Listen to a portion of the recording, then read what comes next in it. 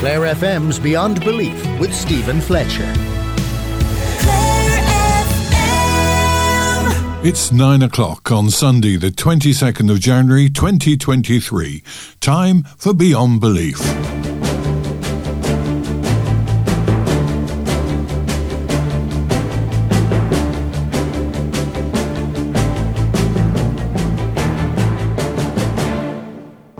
Good evening, Stephen Fletcher with you again for the next hour, and we have another packed programme for you.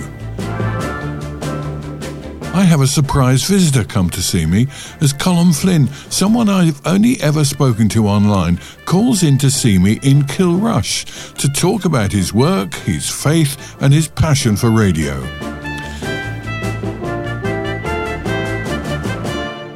In the first of our book reviews of the new year, Dr. Sue O'Brien discusses with Father Jerry Kenny 2 books that she's been recently reading. And of course, I have my usual chat with Father Jerry.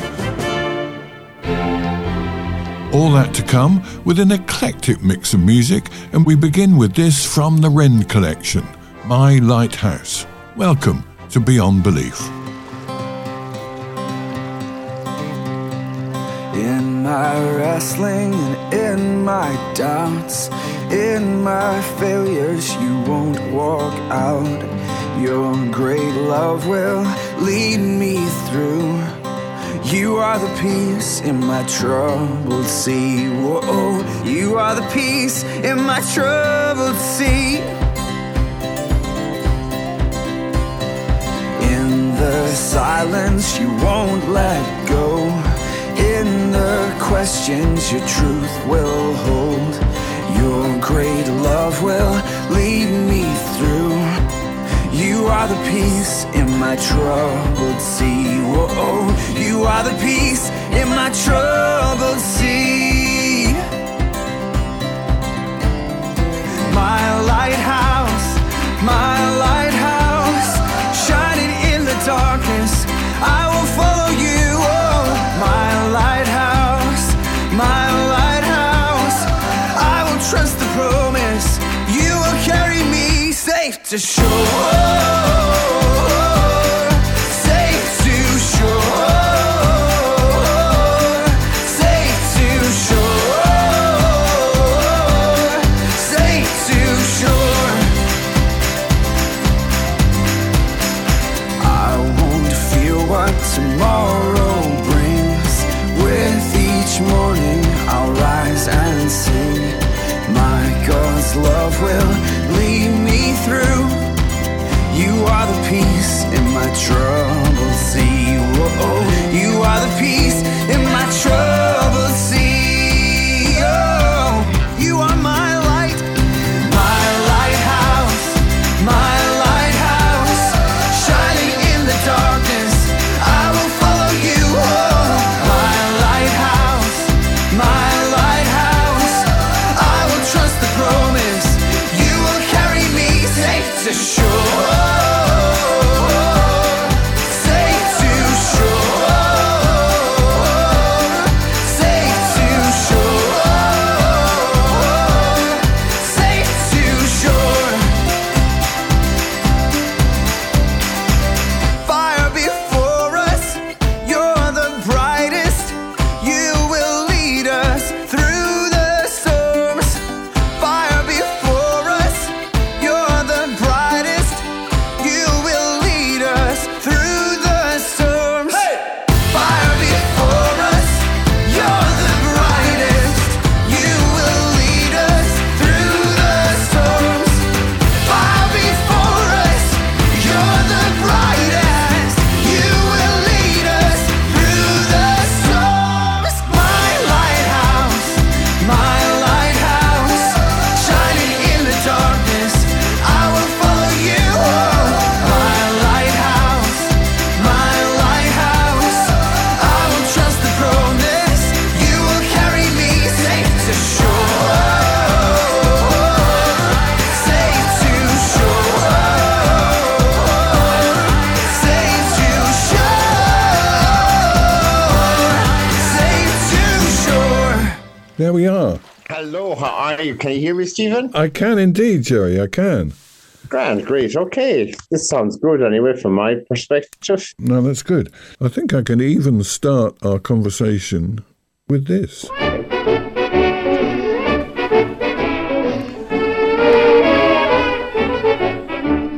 Here we are again, happy as can be, all good pals and jolly good company. Strolling round. Well, Jerry, here we are again, happy as can be. Very nice to see you on Zoom. Welcome. Thank you, Stephen. And it's very happy to be with you again, even though there's miles separating us. Zoom is allowing us to chat and to see each other. Yeah. So, Jerry, what sort of week have you had? It's been very, very cold.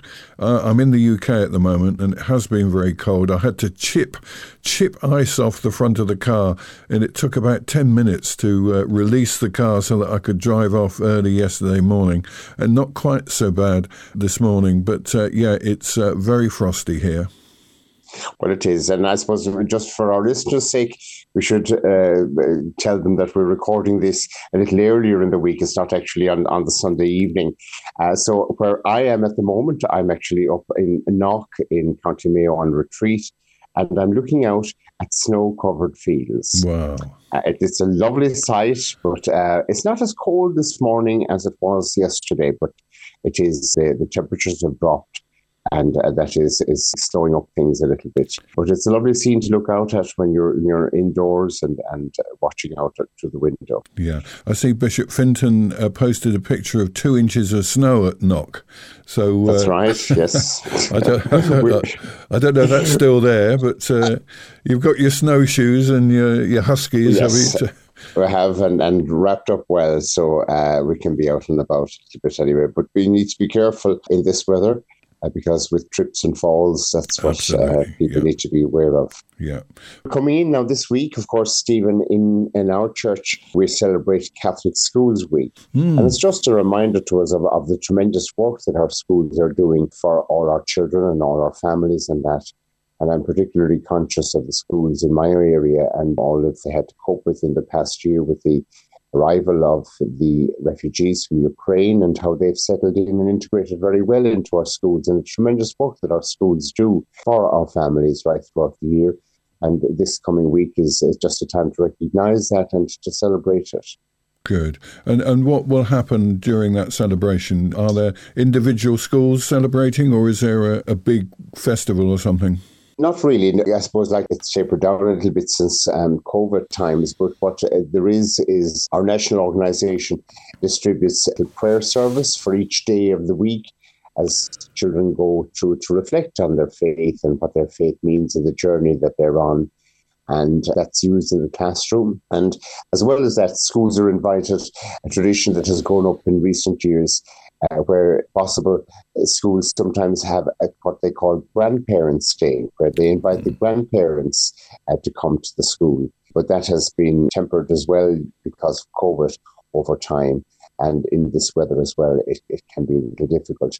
But the grandparents will be remembered. And, the grandparents have a tremendous role, especially in terms of faith and passing on the values and the traditions to our younger generation.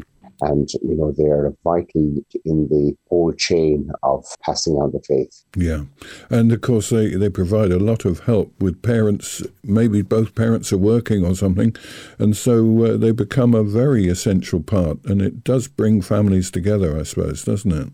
Absolutely. And, where families are living in the locality where they grew up themselves and the grandparents are around, very often it's the grandparents do all the collecting and maybe sometimes the dropping to school because, as you say, the parents are working away or they have to go about their own chores. And they're a vital part and parcel of family life today. And I think families are blessed, especially if the grandparents are living locally and are able to assist in that whole work. Yeah.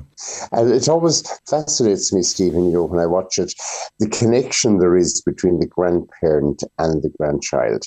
It's a magical sort of connection, really. Grandparents sort of sometimes say to me, well, it's fine. We can always hand them back at the end of the day. We don't have to, to do all of the parenting. But there is a magical connection there, and it's something that we need to value and celebrate as well. Yeah.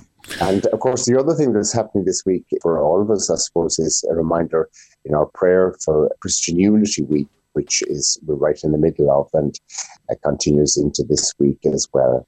And Sue O'Brien reminded us of the focus of that last week, where she talked about the theme being about belonging. And it sort of fits nicely with what we've been talking about. And, sort of we want our children to feel that they belong to a family and to a community, because that's where the support for life very often is.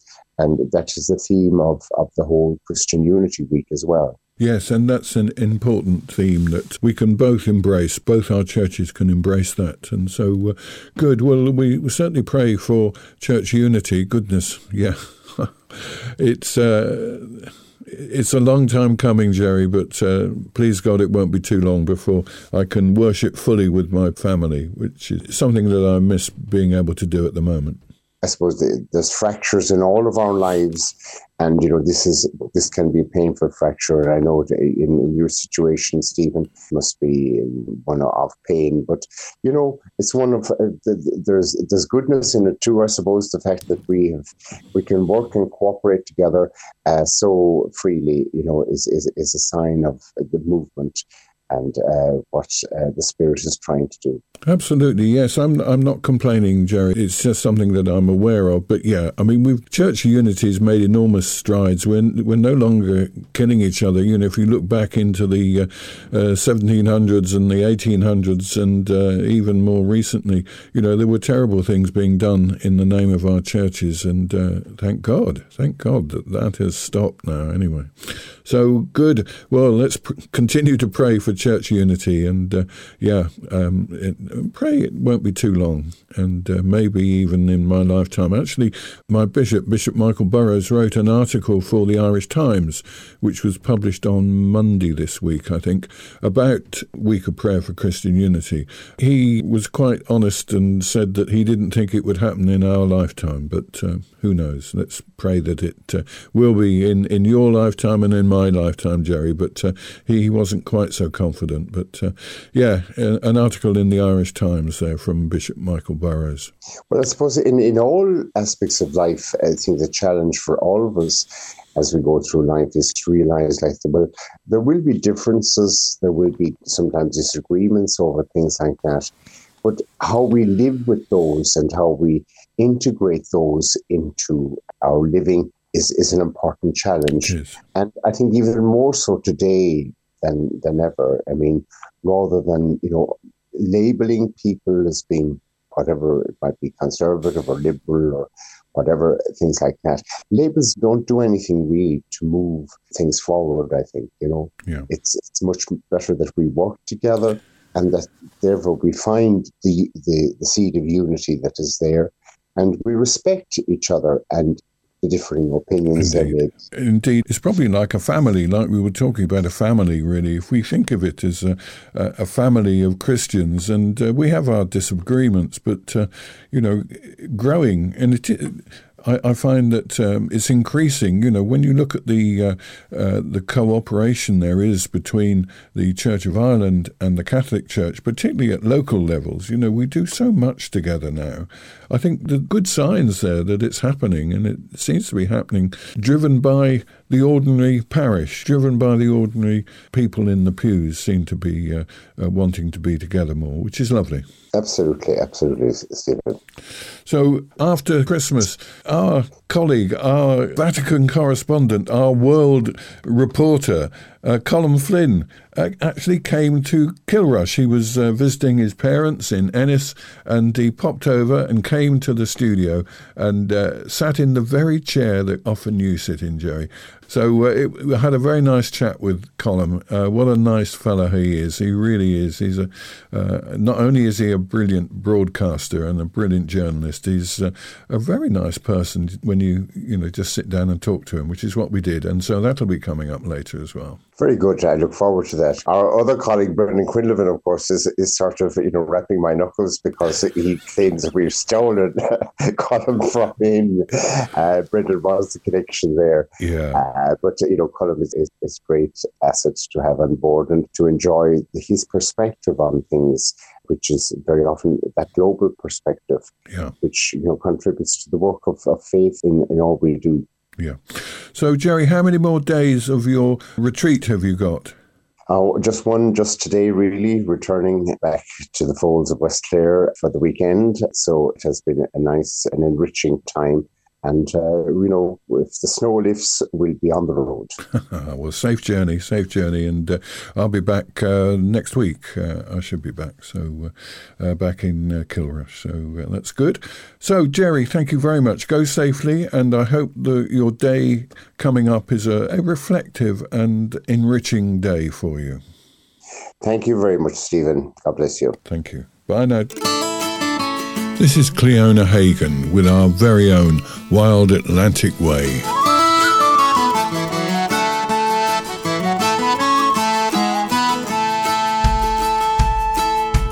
When will you bring me my love? I'm counting down the days. When will you bring me my love? All along the wild Atlantic way. I'm 60 years in Nova Scotia, waiting for the day that we're returning homeward, all along the wild Atlantic way. When will you bring me my love? I'm counting down the days. When will you bring me my love? All along the wild Atlantic way. Remember when we went to Bandag, the shipwreck in the bay? We sat and watched the northwest sunset all along the wild Atlantic way. The time that we climbed Croagh-Patrick and nearly went astray, our legs were aching, falling off us all along the wild Atlantic way. When will you bring me my love? I'm counting down the days. When will you bring me my love? All along the wild Atlantic way. The time that we went skinny dipping down a Derry day, smelling Galway salted ocean all along the wild Atlantic way. The day that we heard Willie Clancy piping in Moe Bay, we sang and danced till the early morning all along the wild Atlantic way. When will you bring me my love? I'm counting down the days. When will you bring me my love? All along the wild Atlantic way. I'd watch you catch the fish near Dingle as currents rode away. I'd wait for you with the half-light gloaming all along the wild Atlantic way. Cycling back from the Black Ball Head, skin salty from the spray, the ocean looming out beyond us all along the wild Atlantic way. When will you bring me my love? I'm counting down the days. When will you bring me my love? All along the wild Atlantic way.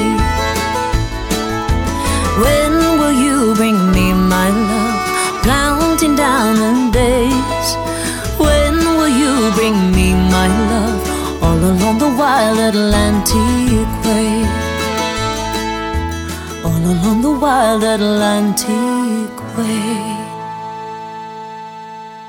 Well, you're tuned to Beyond Belief on this Sunday evening, and an added bonus, I've actually got Colm Flynn sitting opposite me in Kilrush. Come fly with me, let's fly away. You will play your introductory music, but we've got this special Frank Sinatra. We got him to specially record a version of really? Come Fly With Me, because the usual thing is, where on earth is Colm? And we've had you all over the world, and I think you said you'd been to goodness knows how many countries, 15 countries this year, and we've tracked you down, and you're actually in Kilrush. Stephen, you were very desperate for a guest, clearly, and you called me, and here I am, sitting in the studio. This is great, and it's a beautiful little studio nestled away here in Kilrush, and what a beautiful setting. Isn't it a great gift you can broadcast from here? To the world. Yeah. You're actually sitting in Father Jerry Kenny's chair. Oh, no. So just be careful. Don't drop any crumbs. We have got supplies here, so he'll be very jealous because it's a bit upmarket because you're here. Oh, well. It was just some old mince pies that we had last time. But this is all Father Jerry's leftovers that is left for me. I can see it's starting to mould, and the tea is very cold, but that's okay. Oh, dear. Dear, oh dear. Anyway, you're most welcome. It is a pleasure because it's all very well using Zoom, but I think we're all finding that you can't actually beat sitting and, looking at the whites of their eyes and talking to people, can you? No, and it's been great. We've been having a good morning so far and catching up and chatting. Yeah. And I've been joking. The biscuits are beautiful. The tea is hot. It's everything you need for a perfect morning. Yeah, and we're both radio geeks, I think, aren't we? So a lot of the time today we've been spent talking about radio, talking about our background in radio, how we got started and things like that. Stephen, don't out me as a radio geek on the radio. Come on, things are bad enough for me. I have to, if I'm going to find a wife, don't put it out to the universe that I'm a radio geek. No, sorry. He's not. No, he couldn't care less about radio. But as we all know, he's a very talented and gifted broadcaster and journalist. So, but anyway, thank you so much for joining us. And we have been talking about radio because it is a passion of both of ours, isn't it? And we both have similar passions, I think. But you mentioned that your first broadcast ever was Beyond Belief when you were 16. And now you're in EWTN, broadcasting to the world, travelling the world. I mean, there's been quite a step there, hasn't there? So how long have you been at EWTN? Yeah, can you believe? It's amazing, isn't it? It just shows you life's meandering path. You don't know where it's going to go or where it's going to bring you. And it's a great gift. I've been at EWTN full-time for 3 years, more or less. But before that, I was working with EWTN for a number of years on a freelance basis, making programs for them, selling them programs from Ireland, or they would assign me a project in Australia, in Korea, in Scandinavia, wherever it was. So I got to see the world kind of straight out of college through the work I was doing. I was packing my suitcase all the time and heading to far-flung places. It was I couldn't believe it. It was I still can't believe it. I really love it. Yeah. And you're in the Vatican. Yes. I'm not going to become the Pope now or anything. Don't worry about that. The church is in safe hands. I just wondered, did you choose to go to the Vatican? I mean, how much does faith play a role in your choice of where you work? Yeah, I never planned to go to the Vatican. And even when you talk to the other journalists, there's around 60 journalists living in Rome from other countries, and they're all assigned to cover the Vatican beat. And they could be from CNN or NBC or the BBC or whatever. None of them had planned to go to the Vatican. That wasn't their career path.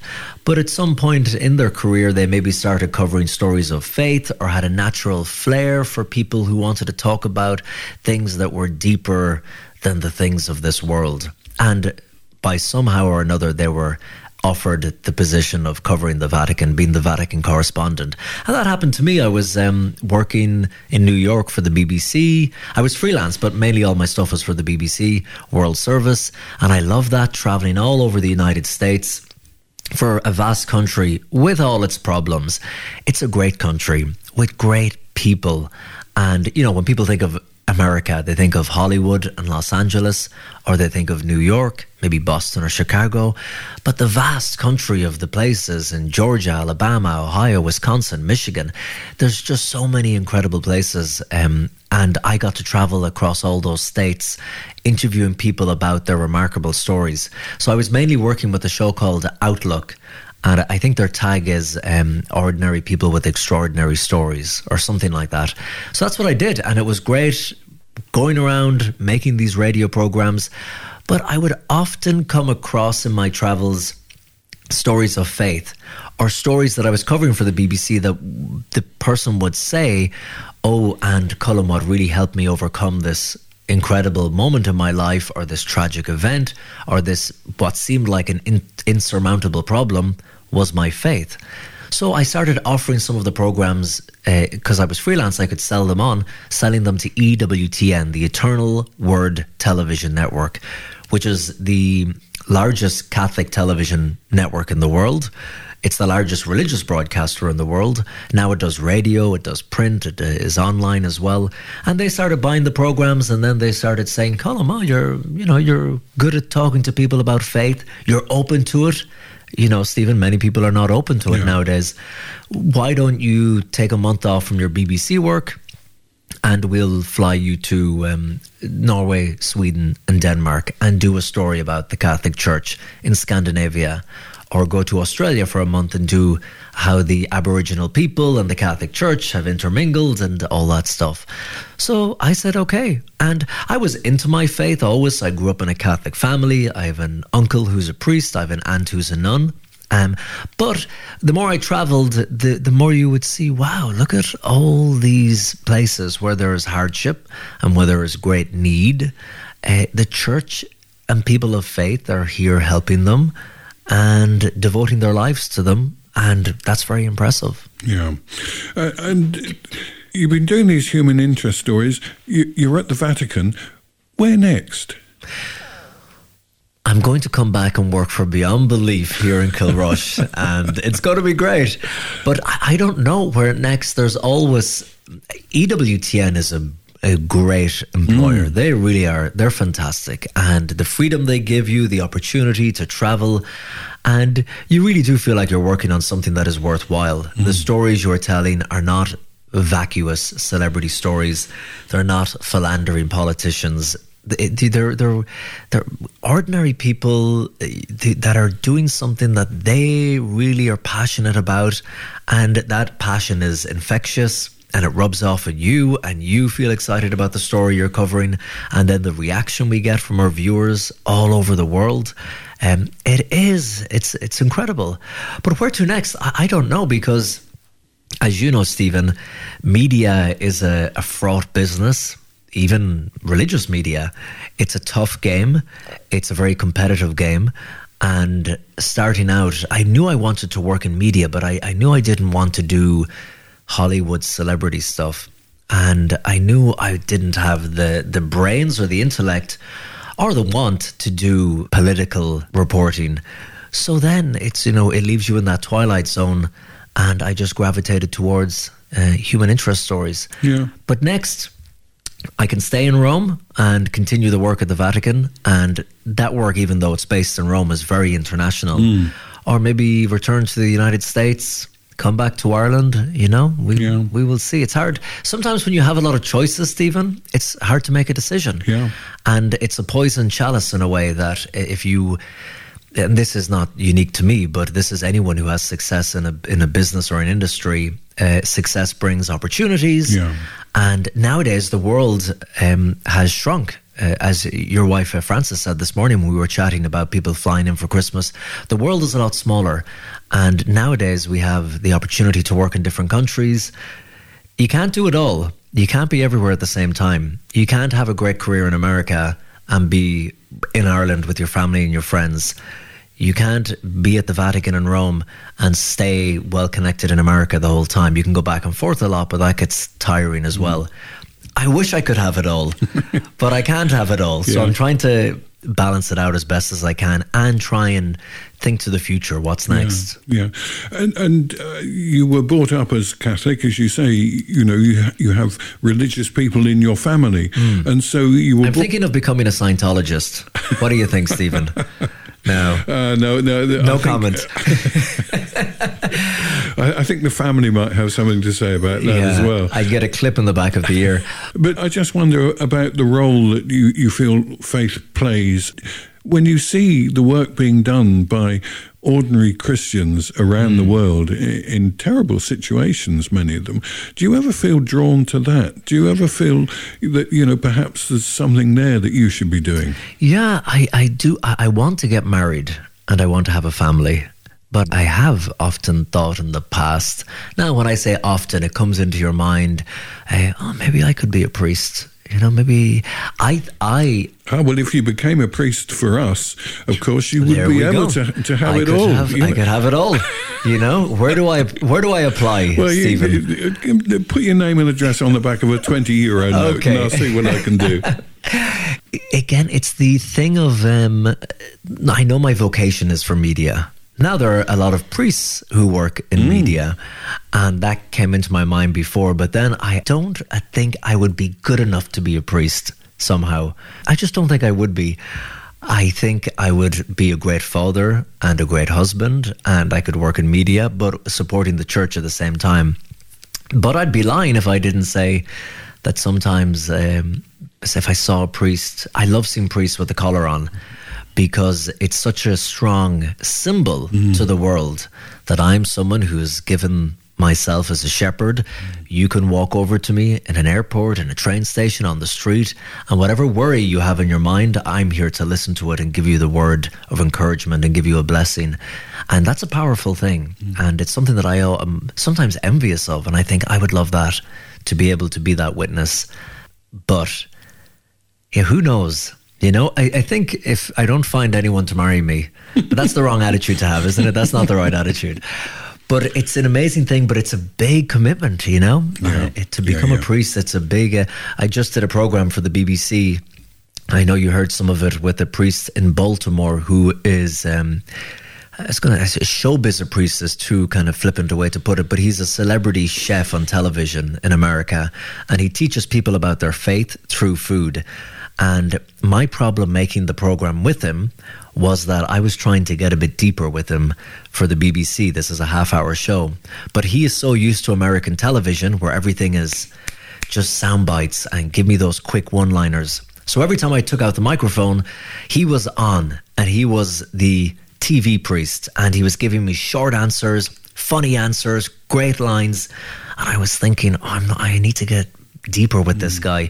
And then one night, after he had done one of his shows outside of Baltimore, we had an hour-long drive back into Baltimore. Now, I was exhausted. I'd flown in from Rome.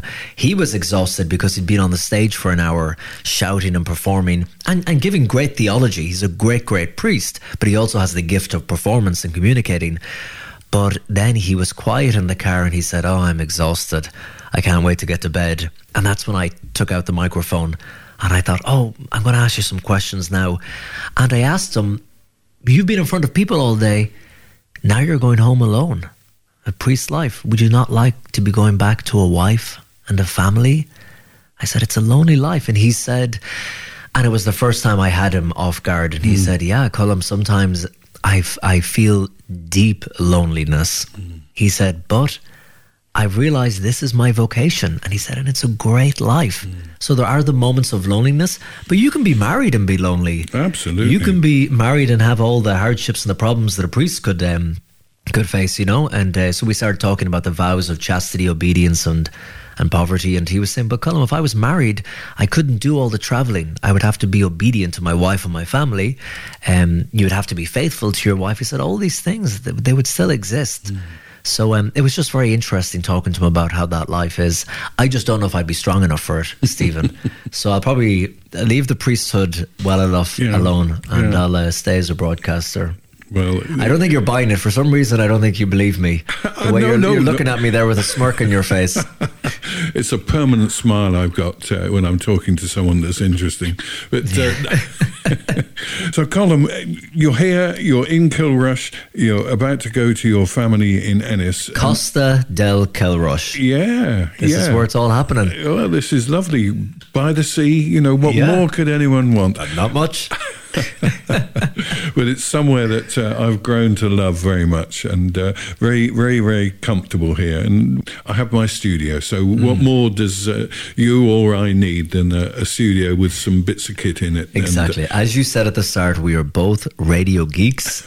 They have not discovered a cure for this yet. No. I think it's inoperable, but here we are. Yeah, and as ever, it's always a pleasure to talk to you, and even more of a pleasure to be able to see you properly as well, instead of doing it through Zoom. So, Colm, thank you so much for joining us, and quite sincerely, you are so entertaining, interesting, and clever that I always enjoy talking to you, and please God, it won't be Stephen, too long. Have you been drinking alcohol this morning? What are you? Not a drop. Where are you going with this? Not a drop. But Stephen, it's a pleasure coming on, and you and Father Brendan and Father Jerry do. It's a great service. The importance of religious programming on, especially local radio. Yeah.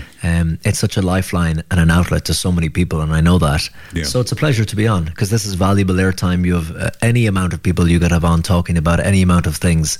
So thank you for letting me come on and waffle for a while in your ear. You can come and waffle anytime you like. Colm, thank you so much. Great. Come fly with me, let's fly, let's fly. Pack up, let's fly away.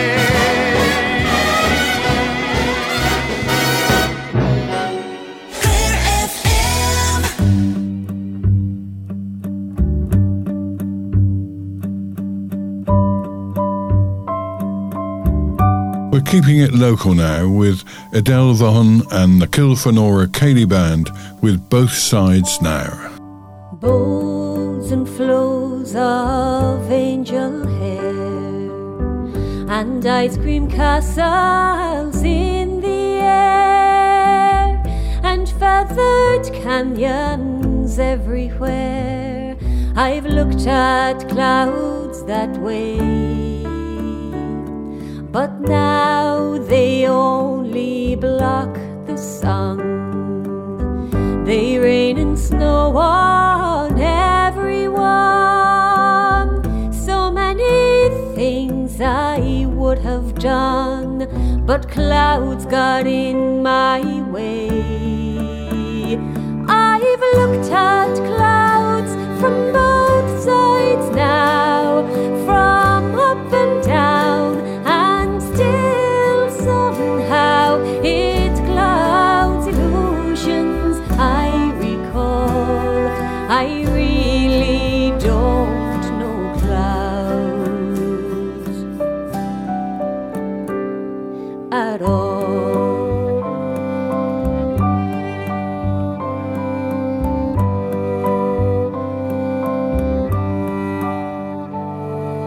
Moons and Junes and Ferris wheels, the dizzy dancing way you feel when every fairy tale comes real. I've looked at love that way, but now it's just another show. You leave them laughing when you go, and if you care, don't let it show. Don't give yourself away. I've looked at love from both sides now, from give and take, and still somehow it's love's illusions I recall. I really don't know love at all.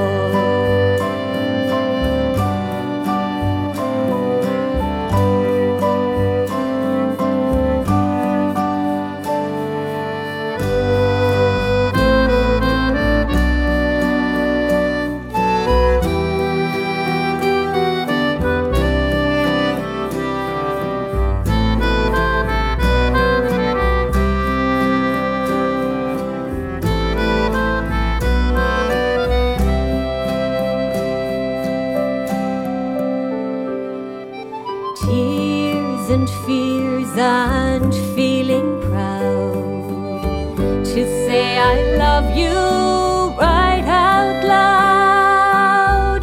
Dreams and schemes and circus crowds, I've looked at life that way, but now old friends are are acting strange. They shake their heads, they say I've changed. But something's lost and something's gained in living every day. I've looked at life from both sides now, from win and lose, and still somehow it's life's illusions I recall. I really don't know life. I've looked at life from both sides now, from win and lose, and still somehow it's life's illusions I recall. I really don't know life. I really don't know life at all.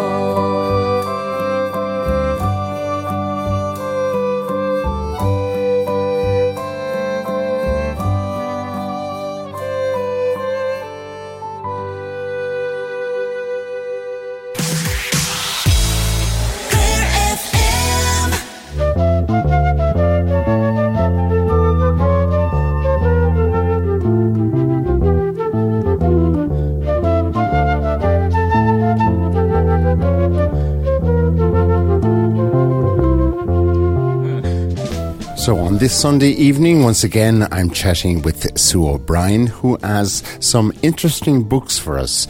And Sue, you've been looking through these books, reading them for us, and you're going to give us a little review of them.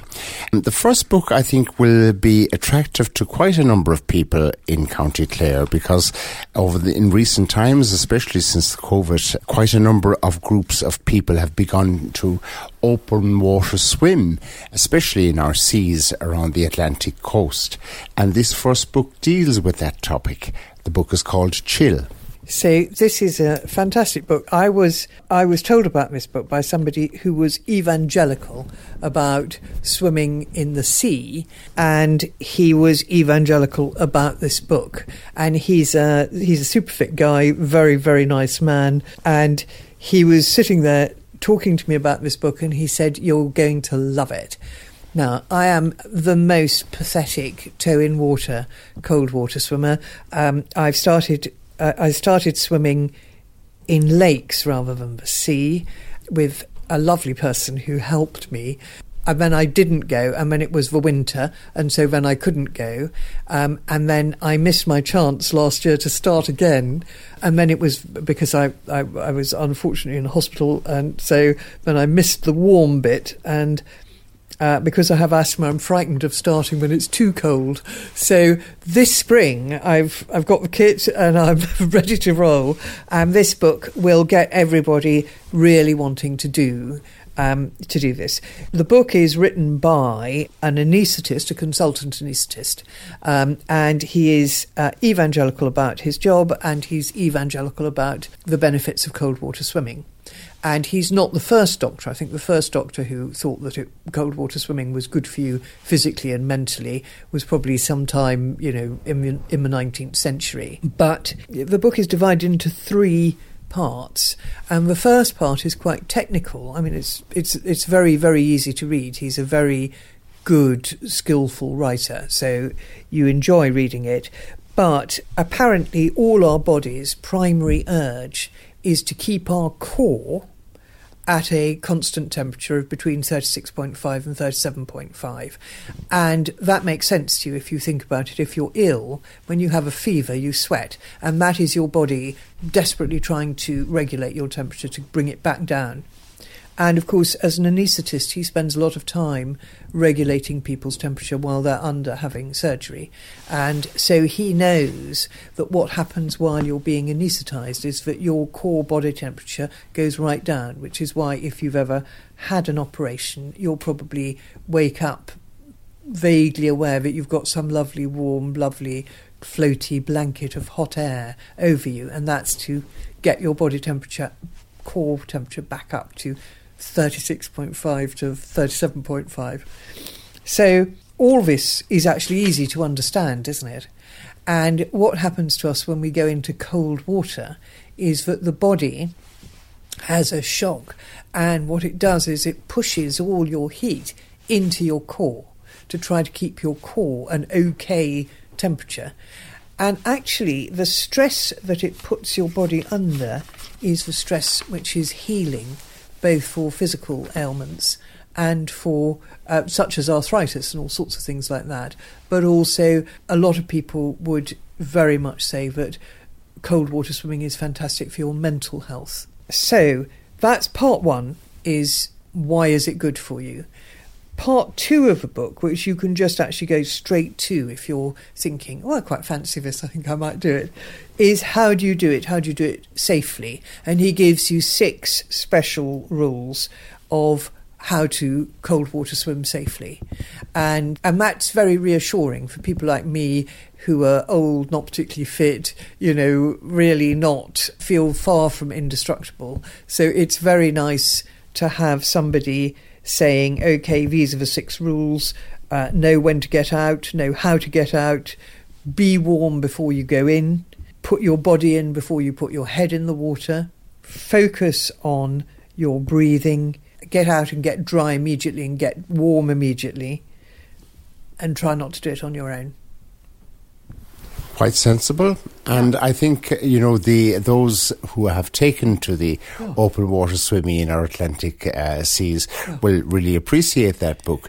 Who is the publisher, the author, and the publisher again? So the author is Mark Harper. The title of the book is Chill: The Cold Water Swim Cure, and the publisher is Chronicle Prism. Moving from that topic into one person who was an open sea swimmer and is famous right throughout the world for her novels is Agatha Christie. And this is a biography of Agatha Christie.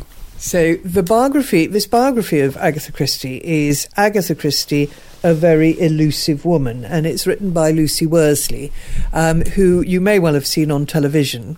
And I like Lucy very, very much better having read her book. I think she's a very thoughtful, insightful, considered person, and I think she shows great sensitivity writing about Agatha Christie. I think Agatha Christie was certainly at one stage the only author who was read more than the Bible, which is, the most read book in the world.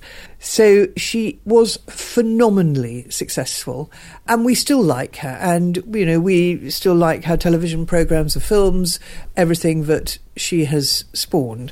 I'm an unashamed fan of hers. I started reading her when I was 8, and I have a never-ending love for detective fiction as a result. So this book tells me lots of things I didn't know about Agatha Christie, and paints her. She was a shy woman, certainly, and I think we all knew that about her. But she was a woman of real get up and go. She was underneath that shy exterior. I think she was a very much stronger and more assertive person than I think possibly is presented to us in some of the programmes or other articles written about her. And Lucy Worsley really knows the subject well, and she writes very entertainingly. I'm not a tremendous reader of biographies, but actually I loved this. I thought it was superbly written. It presented me with all sorts of insights I hadn't thought about before, and I think somebody like Antonia Fraser or somebody like that says, this is an extraordinary book about an extraordinary woman written by an extraordinary woman, and that's, I think, probably slightly overdoing it, but I do think that it is a book about an extraordinary person, because Agatha Christie sort of was born early in the 20th century, and she died quite late on in the 20th century, and she was very much a woman of her time, everything that she did was informed by her very observant social eye.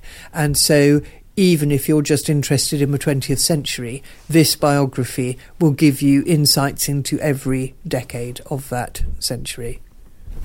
And the title of this book and its author again, please? So the title is Agatha Christie, A Very Elusive Woman, written by Lucy Worsley.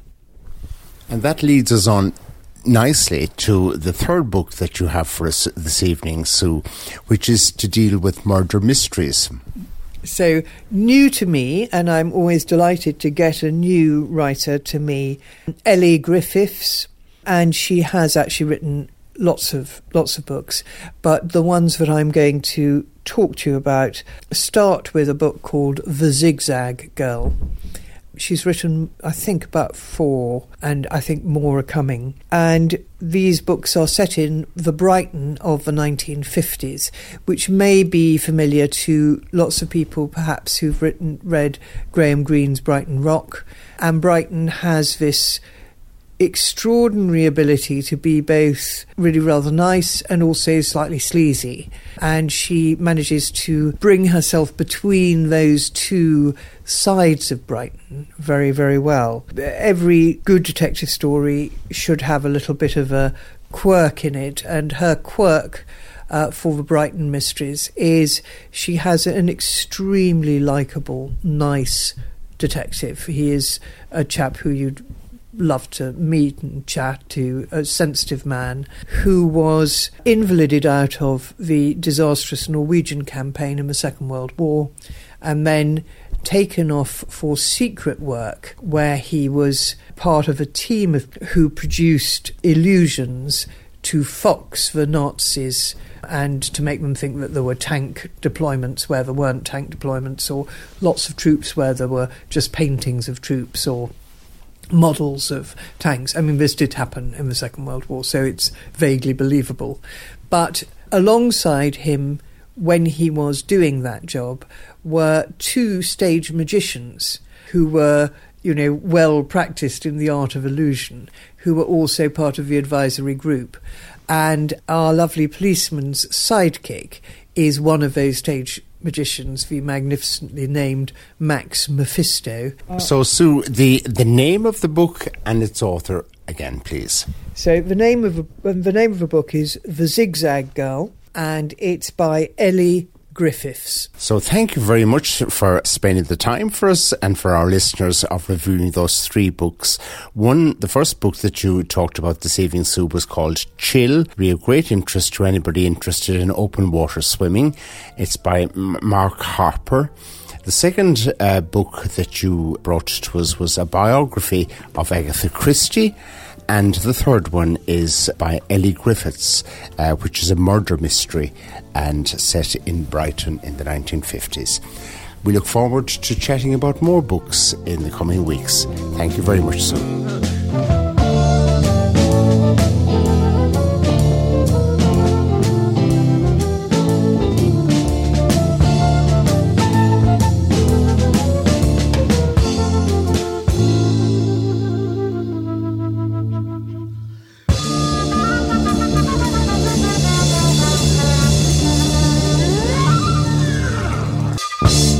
And my thanks to Dr. Sue O'Brien and Father Jerry Kenny for that book review.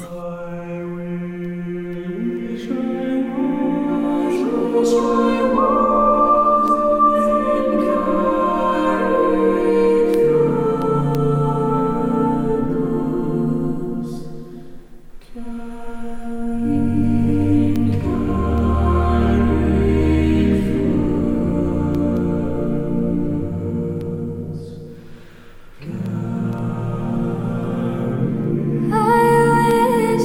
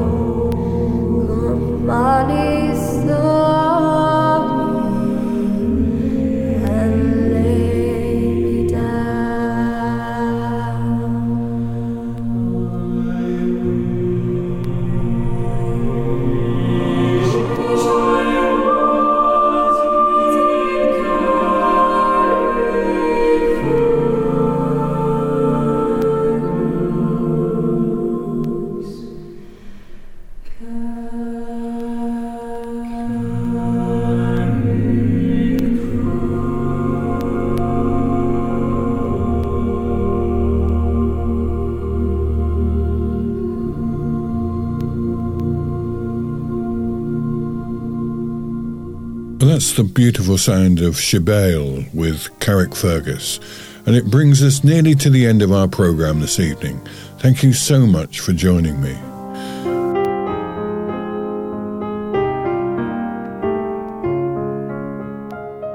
My thanks go to our guests, Colm Flynn, Dr. Sue O'Brien and Father Jerry Kenny. But as ever, I thank you for being with us this evening. Remember, you can listen again by going to the Clare FM website and clicking on the Catch-Up tab. And you can join Father Jerry Kenny for Sunday prayer at 7:45 next Sunday morning. And Beyond Belief will be back next Sunday evening at 9 p.m. Until then, this is Stephen Fletcher, wishing you a joyful and a peaceful week. Do keep warm, and until we meet again, may God hold you in the palm of his hand. Slán agus beannacht.